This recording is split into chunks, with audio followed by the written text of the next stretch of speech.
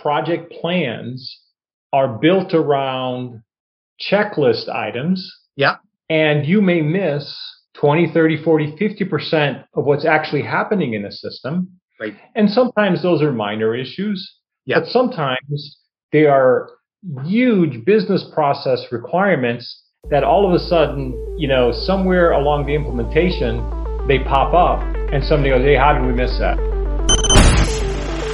Growing a business requires a holistic approach that extends beyond sales and marketing. This approach needs alignment among people, processes, and technologies.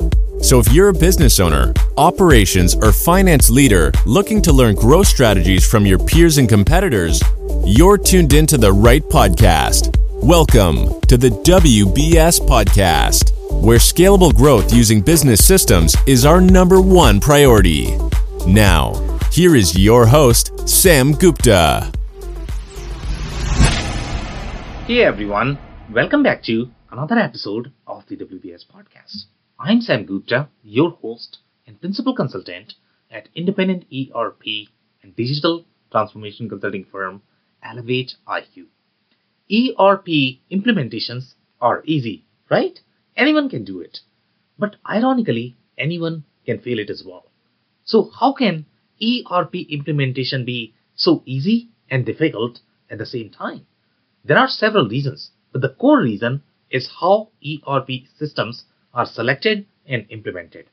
Most companies follow a checklist approach, and this approach often results into hit or miss scenario because creating a generalized checklist approach for ERP implementation is nearly impossible, especially for the processes that might be happening outside the ERP system.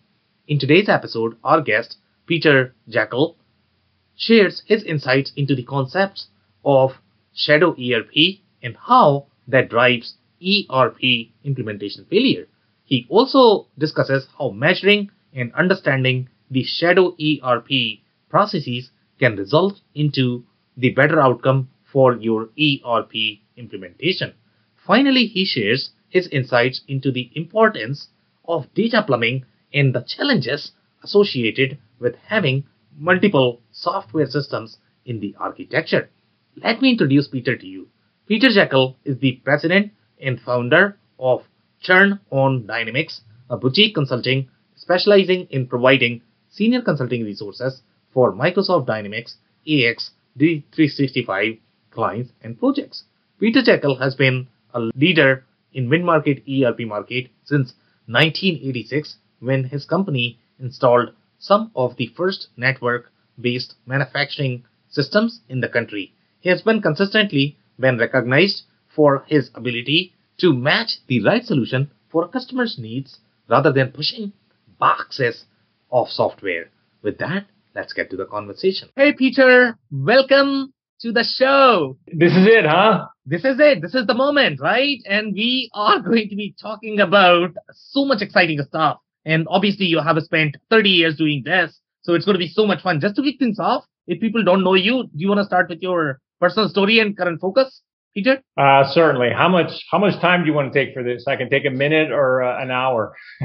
Yeah, and let's keep it probably 2 minutes. Obviously, you are going to have a lot of fun stories, and we want to make sure that we are able to cover those as well. Sure. So, as you mentioned, I've been in the ERP industry for over 30 years. And as I tell people, the only good thing about that is it's not 40 years.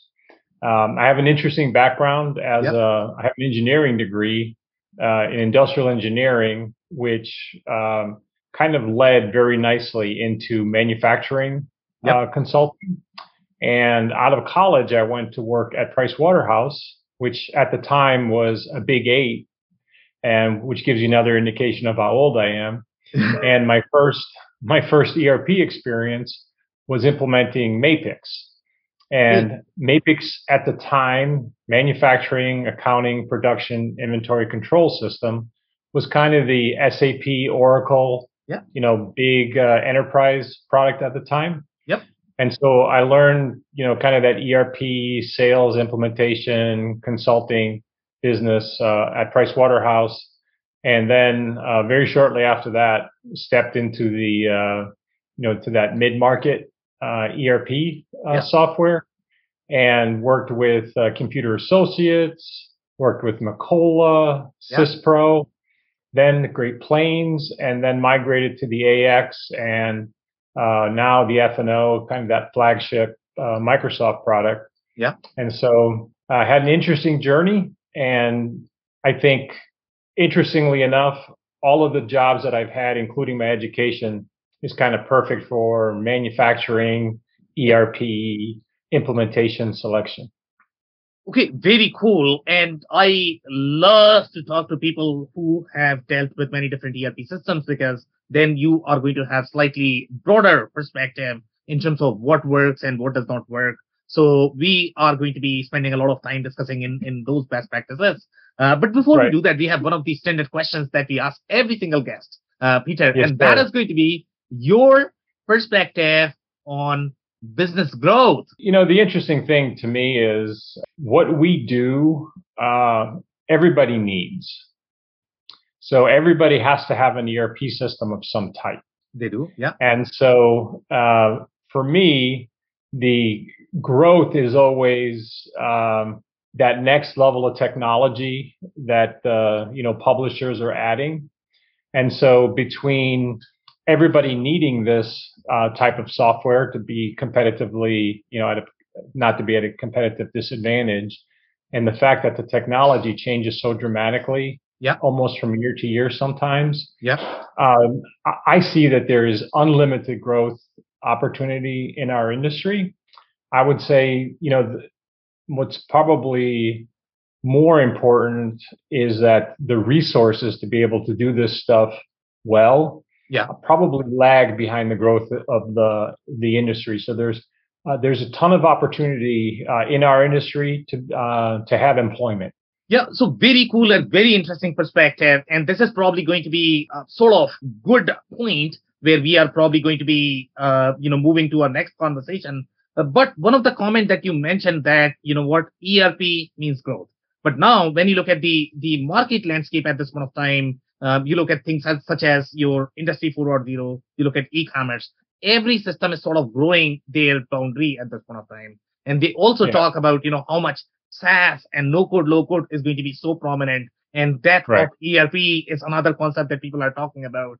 So I am not too sure. And by the way, when you move from one industry to the next, the ERP looks very different in terms of how or what they think of an ERP system. I'll be adding more colors to that story as I am having more conversation with my customer. But do you want to share any sort of commentary there overall from your perspective, where you see the ERP as of today? Do you really trust these guys who are saying that, it's all going to be SaaS? ERP does not exist. It's all going to be these tiny mini apps that are going to be integrated together. And in my mind, I don't feel that these guys really understand the integration, how challenging that could be. So what's your perspective overall when you look at the overarching ERP and growth? Yeah. So the SaaS is interesting to me because it's another example from my perspective, having done this for so long, where additional technology oftentimes makes ERP more expensive, more complex to install, and harder to maintain. So if you think about the technologies that we've seen in my lifetime, Windows, the mouse, the browser, and everything having to be, everybody wanting to move to the cloud. Those have all been touted as technologies that are going to improve ERP software in some fashion or another. In reality, when you take a look at all of these technologies from the standpoint of the end user, a lot of these things have actually made the job of inputting data and keeping a system up and running more complex. The other thing that I've noticed this was kind of an epiphany one day for me, is when I started my career in ERP, we worked with the business as far as deciding what system to pick, how to run these projects, and IT supported the business. That's completely flipped on its head today. With technology has become so complex that really most of the projects that we see today, they're run by IT, Yeah. and the business folks are almost scared of the technology because it's become so complex. So the cloud, to me, it's a plus and a minus because it does make things in a lot of cases, especially on an enterprise side, much more challenging. But of course, from a marketing standpoint, it's all super simple and easy. I know. Just move to the cloud and all your problems will be solved, right? Yep. So let's dig a little bit deeper into that. So when you say, and I don't think a lot of people, especially my listeners, they would understand why cloud is going to be more difficult. And they don't really understand that, even if you are using a very tiny weeny app, if that is going to be part of your operational core where your transactions are going to be connected, you still have to worry about all the IT problems that you had. Traditionally, IT is not gone.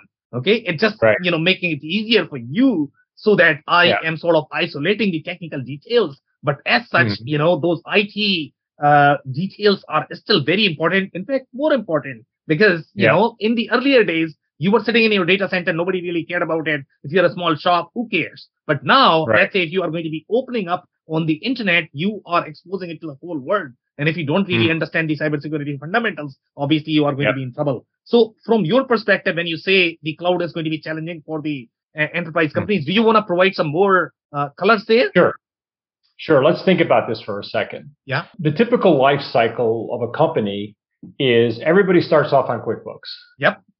And then they move into some kind of a mid-market product. And from where I come from, Microsoft, back in the day, it was like a Great Plains. Yeah. And then they graduate to something like an AX or an F&O. Yeah. And then if they outgrow that, they want something like an SAP or an Oracle. Yeah. Okay.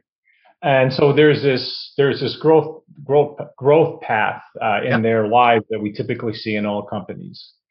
Now, something like a QuickBooks, where every single person uses the exact same software with a limited number of users, it's a perfect cloud application. Yeah. Because there's not a lot going on there. Everybody is, they're all confined to this one little space, all doing things exactly the same.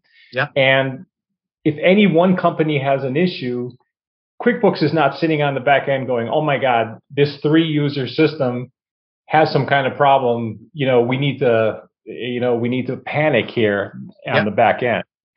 Now, you change that to enterprise level companies moving into the cloud and the publishers trying to make it, where they can economically have lots and lots of companies moving into the cloud. Yeah. And so you move into this scenario where they have to enforce some kind of rules where everybody gets updated on a regular basis and everybody's staying on the same version of the software. And so you have all of these challenges that make the software affordable in the cloud, but then also make it manageable in the cloud. And because enterprise type companies don't just work in that vacuum of the ERP system from that ERP publisher, they may be integrated with legacy systems that are needed to run their business on a daily basis. They may have multiple ISVs or third-party products that are talking back and forth. Yeah. And so there you have tons of opportunities for transactions that have to go in and out of that cloud application. Yeah. And, I always tell people this, it's not those applications that are the issue, with an ISV solution or with a legacy system. It's the plumbing. Yes, exactly. The pipes that move data back and forth that sometimes are very easy to break. Yeah. And so you have, once you get to a legacy system and a big, a big enterprise customer and some of those pipes break, now it's a 3-alarm fire at Microsoft, at the company, at the ISV, everywhere. So there are much, much bigger opportunities for things to, go wrong. Yeah. And so that's that challenge. How do you keep everybody on the same software? How do you keep all those pipes running, smoothly? And how do you set this software up so it's economically affordable? So those are those are multiple moving components that, not everybody gets right or, will have right going forward, because everybody continuously has that arms race of adding new functionality, new capabilities. And so you're always changing up how the software, how the software looks. And then those pipes have that opportunity to be challenged. So it's an interesting world. Yeah, so some very interesting layers there. And, to your comment about everybody sort of using QuickBooks, and I don't know if QuickBooks is really designed for that. Okay, so QuickBooks, when you look at the foundation of the database, and you are a technical guy, Peter, right? QuickBooks does not really have the SQL backing. It's not really designed to run the enterprise level workloads, even if you are talking about, right? So, and by the way, see, the way people or the companies use QuickBooks is very different as well. For some companies, they are going to think that accounting system means, okay, I am doing my GL, I'm also doing my AR and AP and operations and inventory and everything, and that's probably ERP for them. But let's look at some of the legacy business models. When I say legacy business models, these are going to be, for example, any of the retail shops. The way they work and the way they think, they are still very legacy, because they never had to sort of worry about reconciling these transactions in real time. So the way, even if you are going to go for, let's say, $50, $100 million retail companies, the way they work is, okay, they are going to have e-commerce and POS. So that sort of becomes their core. And they are going to feel that WMS probably plays much bigger role. So they go directly from your e-commerce to your WMS. And finally, in a week, they are probably going to reconcile the books. And the only thing you have in your ERP system, by the way, the ERP system is going to be customer-less ERP. Meaning it's not going to have any sort of customers inside ERP. So the only thing you are doing plus minus your GL accounts. Now, that's not even complete accounting in my mind, right? So that's the reality that we are looking at. So when you look at the QuickBooks, and in my experience, even people use QuickBooks very differently. So this is not really a system issue. This is a business issue that businesses don't understand how they should be, right? Yeah. And I think my point was more that, it's easier to run QuickBooks on the, for both on the publisher side and on the user side, because it's so small, it's self-contained. And that's perfect for the cloud. Once you get these more sophisticated systems, and like you mentioned, integrating with legacy hardware on a retail side. Now, again, that plumbing and that entire system that has to be maintained of all those moving parts becomes much more complex. When you're the ERP solution sitting in the cloud. Okay, so very interesting. So here I am actually going to go back to my story, and I don't know if you have any similar stories that you might be able to share. But in this particular story, when you are talking to these retail guys, and we have seen like massive retail ERP failures, and the reason for those is because the retail businesses feel that, I'm actually going to go omni-channel. Okay, and in their mind, omni-channel is going to be, okay, I have my e-commerce, I have my POS, and they are going to be doing the transaction. Then I go to my WMS, and that's it, I'm done. I'm going to forget my accounting. Accounting is probably going to be in the back end, right? That's how they think. But typically with the omni-channel architecture, you have to have your inventory centralized. And that inventory has to sit in one system. And the point that you are trying to make is you have to have one system, and all of your teams must be operating on one system. And whether you want to call that ERP or whatever you want to call, but you have to have your inventory and the financials, at least the 70% of that integrated as part of one system. If you want to use other systems as part of the periphery, you can use that, but you have to have those 70% business processes as part of one system. So do you have any sort of story or commentary there by any chance? Yeah, I think, some of the most challenging projects that we've worked on, for example, if you interface with like Amazon. And you have to keep your system in sync with whatever Amazon is pushing back and forth. Exactly. Because you could be a multi-billion-dollar company from a revenue standpoint on your side. But from the Amazon standpoint, you're still a gnat on the elephant's back. Exactly. But if your system isn't capturing those transactions, financial and inventory related transactions with Amazon on a minute by minute basis, they can do without you. You can't do without them. Yeah. So, So let's say if you were to draw the architecture and let's say if you were to advise my, folks in the warehouse, because, let's say if they feel that ERP is a thing of our past, right now we are living in a world of SaaS where we are going to get these fragmented applications. We are going to get POS. We are going to get e-commerce because they are probably going to require POS because you need that store level omni-channel experience. They are probably going to get e-commerce. E-commerce is probably going to be integrated with POS. And then they are going to have this direct integration either with tiny TMS such as your ShipStation or PageJet or whatever. And then they might have a little integration with WMS as well. So in this architecture, let's say if they feel that they are not going to have that ERP layer in the background, do you feel this is going to work? Is this not going to work? What kind of challenges can they expect? Let's say if they do the omni-channel in this architecture. Yeah. So the thing that we find in my experience is that when system requirements are looked at for migrating to a new system, what happens is that those the vast majority of those requirements are done with an interview process off of some kind of a checklist. Yeah. And so here is your existing system, and a vendor that has very great knowledge, detailed knowledge of your specific industry and product that may fit you very, very well. The process of figuring out exactly what your requirements are, by and large in our industry, is a set of checklists that's been developed, a long time ago. Yep. These checklists may have come down, with Moses originally. Yep. As part of the 10 Commandments. I know. They just didn't talk about them. Yeah. And what you typically have is you have junior consultants. Yeah. That go through the checklists and say, and then they interview folks and say, yes, I do this. Yes, we don't do that. Yes, we do that. We don't do that. And then based on those checklists, we build the architecture on how we're going to migrate from an existing system to a new system. Right. The thing that we've noticed is that those types of checklists, processes, sometimes miss a huge amount of the detail. I know. Of what we've termed shadow ERP.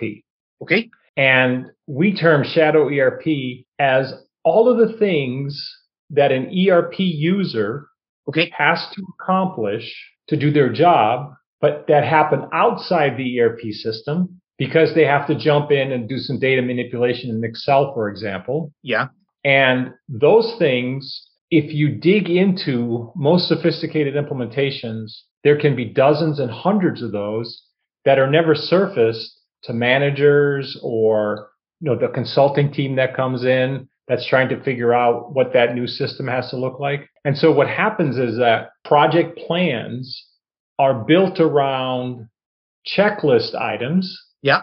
And you may miss 20, 30, 40, 50% of what's actually happening in a system. Right. And sometimes those are minor issues. Yeah. But sometimes they are huge business process requirements that all of a sudden, somewhere along the implementation, they pop up and somebody goes, hey, how did we miss that? Exactly. Oh, change order.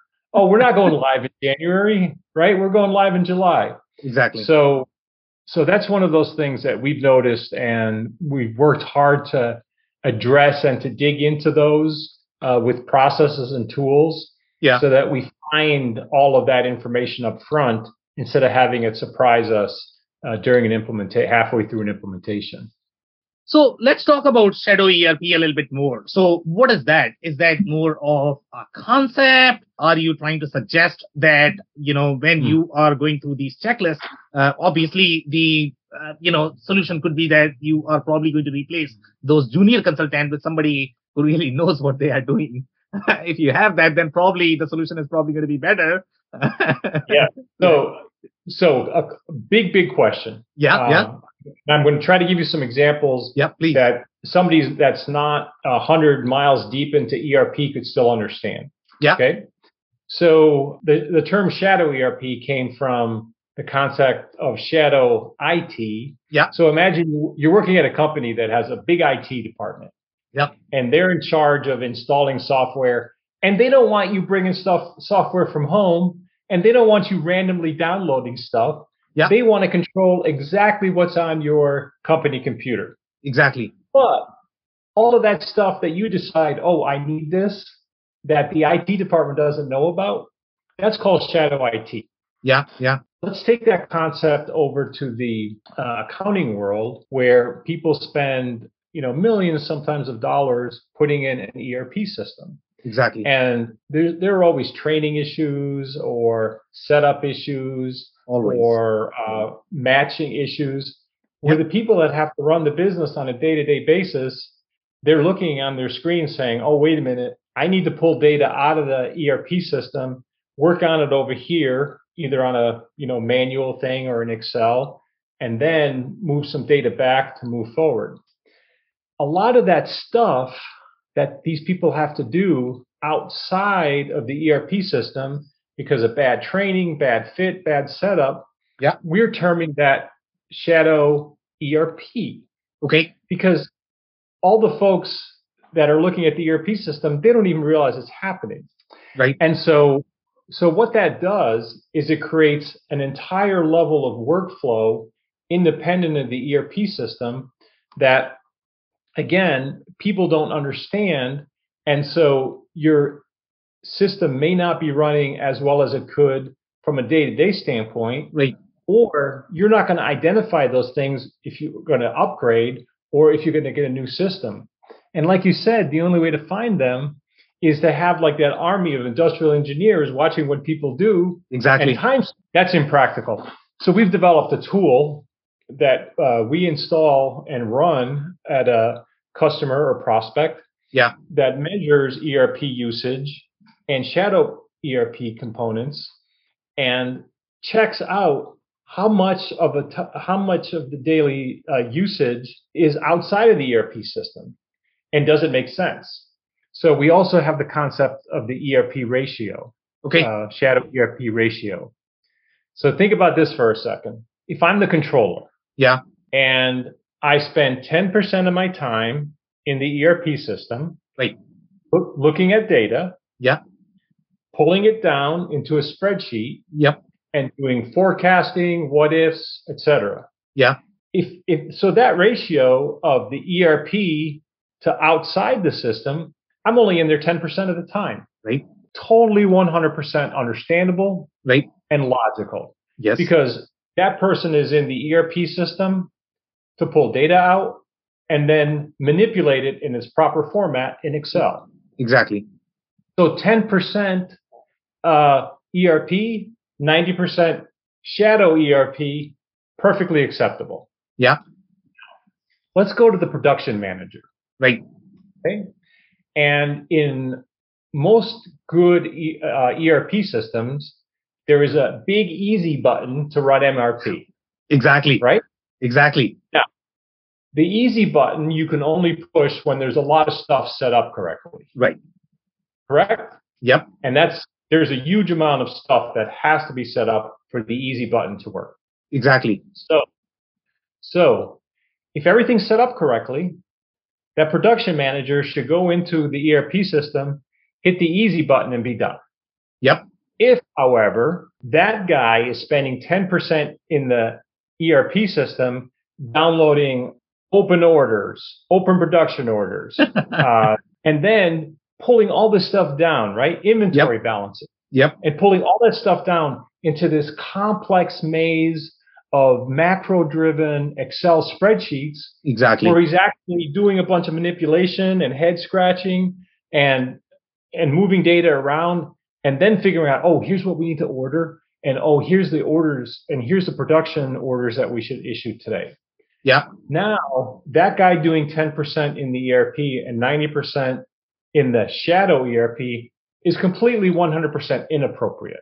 I agree. Yes, because what it shows is bad training, bad setup, bad software, right? Exactly. And so you can track with our tool, you can track how those ratios move over time.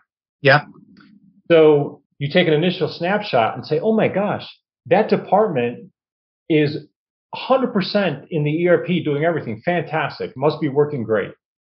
This department over here, they're spending 80% of their time in Excel what did we not anticipate there? Exactly. Let's look. Yeah. Oh, they didn't get training on all this stuff. Or, oh my gosh, we didn't turn on this function. We didn't implement that.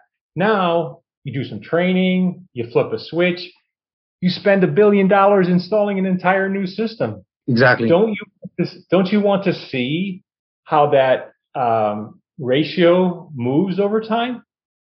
Because you want it to improve. So if you were to try to gather that type of information with human beings, you need an army constantly watching everything. Exactly. It's almost impossible, which is why having this tool that allows us to analyze the components, where are the trouble spots, and then calculate the ratios and watch how they change over time. We see that as, the first big step forward in ERP productivity that I've seen in my career. So we're really excited about, using that for our customers. So very interesting, and I definitely want you to unpack a little bit more about the tool, how the tool works, and I don't know if it is going to be working with every single ERP system. Maybe describe the workflow of the tool a little bit more. But I want to touch on one more point, which you can probably address that as well, and that is going to be most people not really understanding the difference between your controller workflow versus your production manager workflow. So you mentioned that, if controller does that, that's acceptable. Mm-hmm. But if production manager does that, that's not acceptable. Now, people don't really understand why that is the case. In my mind, when I look at these things, there are two workflows. One is going to be your operational workflow, because of which you are probably going to have downstream issues. And typically that is going to be the more upstream you are, the more trouble you are going to cause for the downstream people. Typically, accounting is going to be the easiest because they are the most foundational element. And accounting is literally bulletproof, to be honest. Okay. Whatever you are going to mess up, they can probably fix it underneath. So in their case, whatever time they are spending outside of the system, that's not going to have impact on anybody. So probably, I don't know if that is the reason why it is acceptable. So touch on that and maybe talk a little bit more about the tool as well. Yeah. So the tool was originally came from a question that a customer asked. Okay. And a big shop with lots of people sitting on their computers. It was Microsoft AX back at the time, sitting on their computer, answering customer service calls. So a big department answering a customer service calls. And we had helped them with the AX implementation. And somebody asked the question, boy, I'd really like to know which customer where we compare how much money we're making from them versus how much time we spend with them on calls. Exactly. I would really like to know which customers are, good customers and which customers are a pain in the what, because they're killing us on all these time and questions, and the amount of revenue really justify that. Yep. And my partner who was running that engagement said, "Oh, I can answer that question." And they said, "You can? Well, for how much?" And he threw out a number. Yeah. It was a big number. And they said, "Yes, we want to know. Do it." And at that time, he realized he should have had a bigger number. But anyways, he understood that what we can do is we can include some code on the ERP software side that by user, by group, by department, reports which function, which screen that you're working versus other software, and being able to map that over time. What you can actually do is you can say, okay, as a department, we were in these customer service screens this much time with that customer. And so that just very simply and very straightforward created the analysis of these are the customers. Tie that information to how much money you make on them. And here's how much time we're spending with them. And all of a sudden, you're able to completely understand which customers are your best customers from a customer service standpoint. And so then expanding that capability of understanding where the time is in various ERP functions and software outside like Excel. Yeah. Very straightforward data collection, and then the reporting is the key piece, right? Because the key with most big sets of data, yeah, is that you really have to have the expertise to understand what questions to ask the data. Right. And so that's where the experience with ERP and workflows and that type of understanding and how things work on a department by department basis allows you to create the correct reporting that then makes sense. So very interesting. So I don't know if listeners are really able to follow along overall from the how tool is going to work. So I sort of, and I'm actually going to paraphrase a little bit so that they are able to relate. So here you are saying, and I don't know, if this is only going to sit on top of AX or this is going to work, with any. It started with AX. It started on AX. Okay. So right now, are you guys able to do for all of the ERP systems, just a couple of ERP systems, or? Because we primarily live in a Microsoft world. Yeah. We're able to do this on all the Microsoft ERP solutions. Yeah. But it's a straightforward implementation to another ERP world. Okay. If there are partners or customers that are interested in this type of technology. So very interesting. So my understanding is going to be, this is going to be some sort of plugin that you are installing on top of ERP. You are getting some sort of, data from the ERP. But my concern is going to be, or my question or clarification that I probably need from your side is going to be that, okay, so you are trying to measure this entire time for the whole transaction. And you are saying that, yes, you are spending, let's say inside the ERP, it's all easy because you already have the data points. You can probably look at, okay, if you have the order to cash process, okay, at what time the order was captured, and then, what happened to your shipment and invoice. And let's say if you are going outside of that for any of the process flow, you sort of know what is happening outside. So how are you sort of tying back that this external data? Is it going to be some sort of plugin? How do you know which spreadsheet are they going to use for the external process, or how many software they are going to use? So how are you sort of computing the external time? So I'm not the developer or a programmer, but from my understanding is in a Windows environment, it's very easy from a program by program standpoint to understand even for emails, because a lot of people spend a ton of time on emails. So it's even possible as far as emails or doing things like being in a Teams call to measure how much time you're spending in different applications. And a lot of these applications will give you information as to things like what project is this on, or what's the name of the spreadsheet. And so if you have a spreadsheet that you're accessing over and over and over, you can start analyzing, what type of data you're capturing in there or what it is you're doing in there. Yeah. So to me, the tool's been around for many years. So there's been a lot of fine tuning on how to capture this data and how to analyze it. Yeah. And anybody that wants a deep technical dive on how this stuff is done, I'm happy to have my partner do that part. I stay away from the technology, deep dives. And I'm pretty sure the listeners who are interested in, that they'll contact you, related to that. So the other clarification that I'm probably going to need from your side, and I don't know if you're going to be comfortable sharing that or not, is going to be, so let's say if you are going from your process flow, you are going from your point A to point B, there could be two possibilities when you are doing that, right? So two possibility could be, number one, you are spending that time in a real process versus you are simply waiting. So I don't know if there is a way to differentiate between those two times. I don't know how you guys are differentiating, because let's say if you are going to say that, I have my order to cash process, and the total time, I know that from your order to invoice is probably going to be 16 hours. Yeah. But that 16 hours could be waiting time, and that's not the actual process time. So how are you sort of differentiating? Any insights there by any chance? So one of the things I understand from my engineering background is the theory of large numbers. Yeah.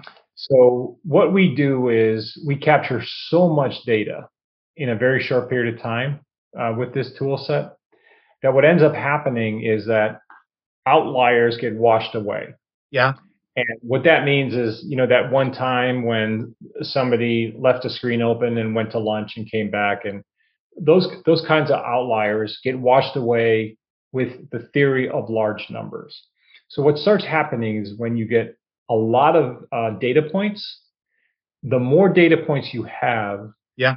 the more you're going to what they call regress to the mean, Yeah. which means that the information that you're getting is going to be closer and closer to that actual time spent, because you're kind of normalizing and getting rid of that information at the extremes. Yeah. So to me, that's a great question, because if you take snapshots, oftentimes you can be fooled by some big outlier. Yeah. And, that was just an anomaly at that time. Yeah. But because the tool takes so much data, and, and we typically run this for 1 to 2 months before we make, before we go in there and say, hey, this is, no, this is what we're seeing. Yeah. That it's that, like I said, it's the overabundance of data that allows you to hone in on the truth much easier than snapshots. Yeah, exactly. So very interesting tool. So I don't know if you're going to have any sort of story from the business perspective, the business that really utilize the tool. So I don't know if you're able to provide any sort of story there for that business. What were their original challenges when they were exploring the tool? And then finally, let's say if they installed, what were some of the resistance that you got from the customer? And then was it successful? Was it not successful? What were the lesson learned? So do you have any sort of stories that you might be able to share? So I'm going to combine two concepts that are okay. I think about 5 years ago. Yeah, I did a presentation in front of a group of ERP users, and at that point, I came out with the following theory. Yeah, which was, if you take 3 simple criteria. Yeah. For success of an ERP implementation: on time, yeah, on budget, and delivering promised functionality. Yeah. 3 very simple criteria. Based on those 3 simple criteria, I said out loud for the first time in front of a room full of people that it's my belief that on that enterprise, more sophisticated level of projects, there has never been a successful ERP implementation ever. Yep, I completely agree. When I first said that, I thought, oh my gosh, I'm going to get thrown off the stage. Interestingly, my 20-minute presentation ended an hour and 40 minutes later because of the back and forth it generated. Yeah. With horror stories and this, that, and the other thing.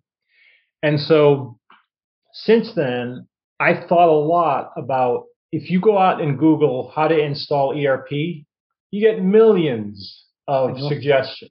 Yep. Everybody knows how to do it right.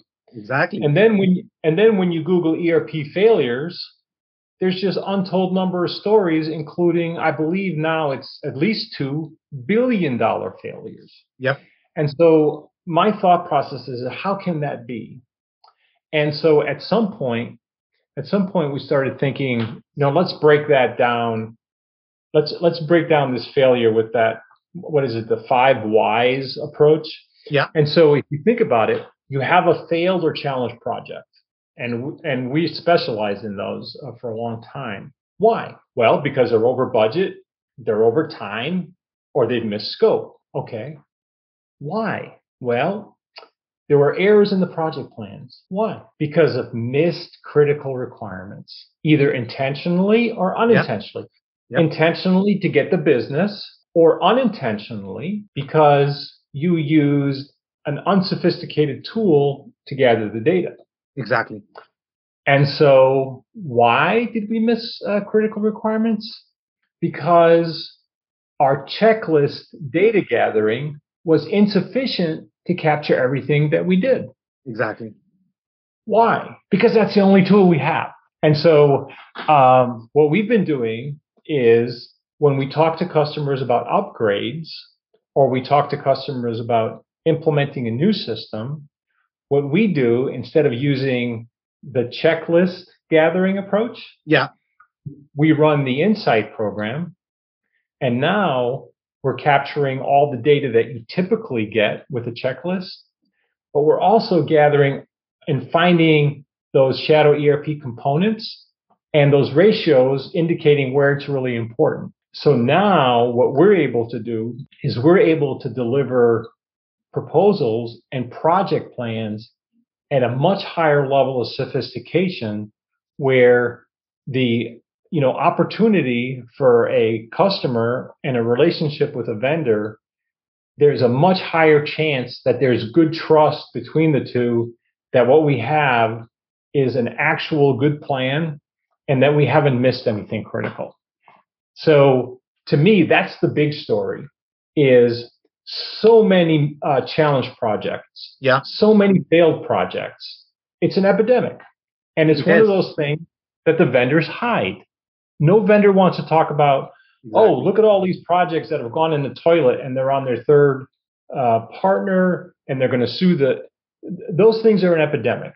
Yep. And so because everybody sees that, but nobody does anything about it, that's where we're really excited. And that's my story, is we have this market where this is an epidemic, but everybody's doing things the same way.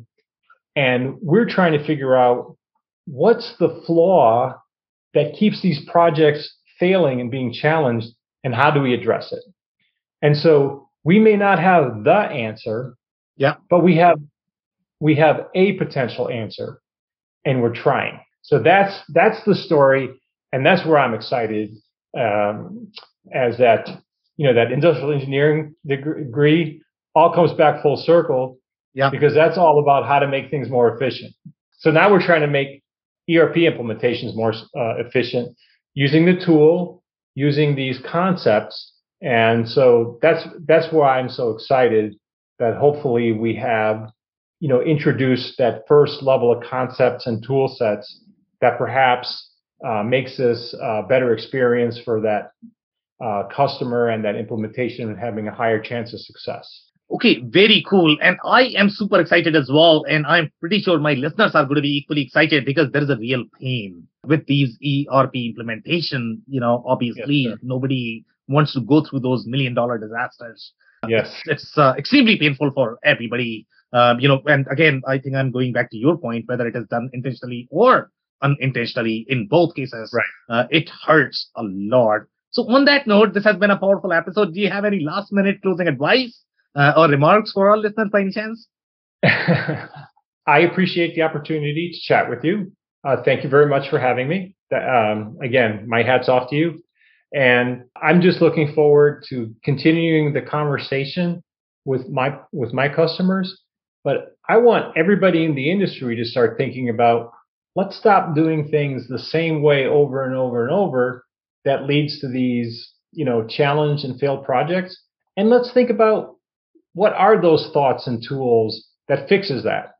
Because I want to get away from that, I want to get away from that bad feeling that people have about these implementations. So again, thank you very much. And like I said, I'm excited about bringing some new thoughts and tools in an area where lots of challenges. So I'm excited. And thank you so much for your time and insights. And I am super excited about what you guys are going to do to make sure that, people are going to be comfortable with the ERP implementation. On that note, Peter, I want to thank you for your time. This has been a powerful episode. Thank you, sir. Appreciate it. Bye-bye. Of course. Bye. I cannot thank our guests enough for coming on the show, for sharing their knowledge and journey. I always pick up learnings from our guests, and hopefully you learned something new today.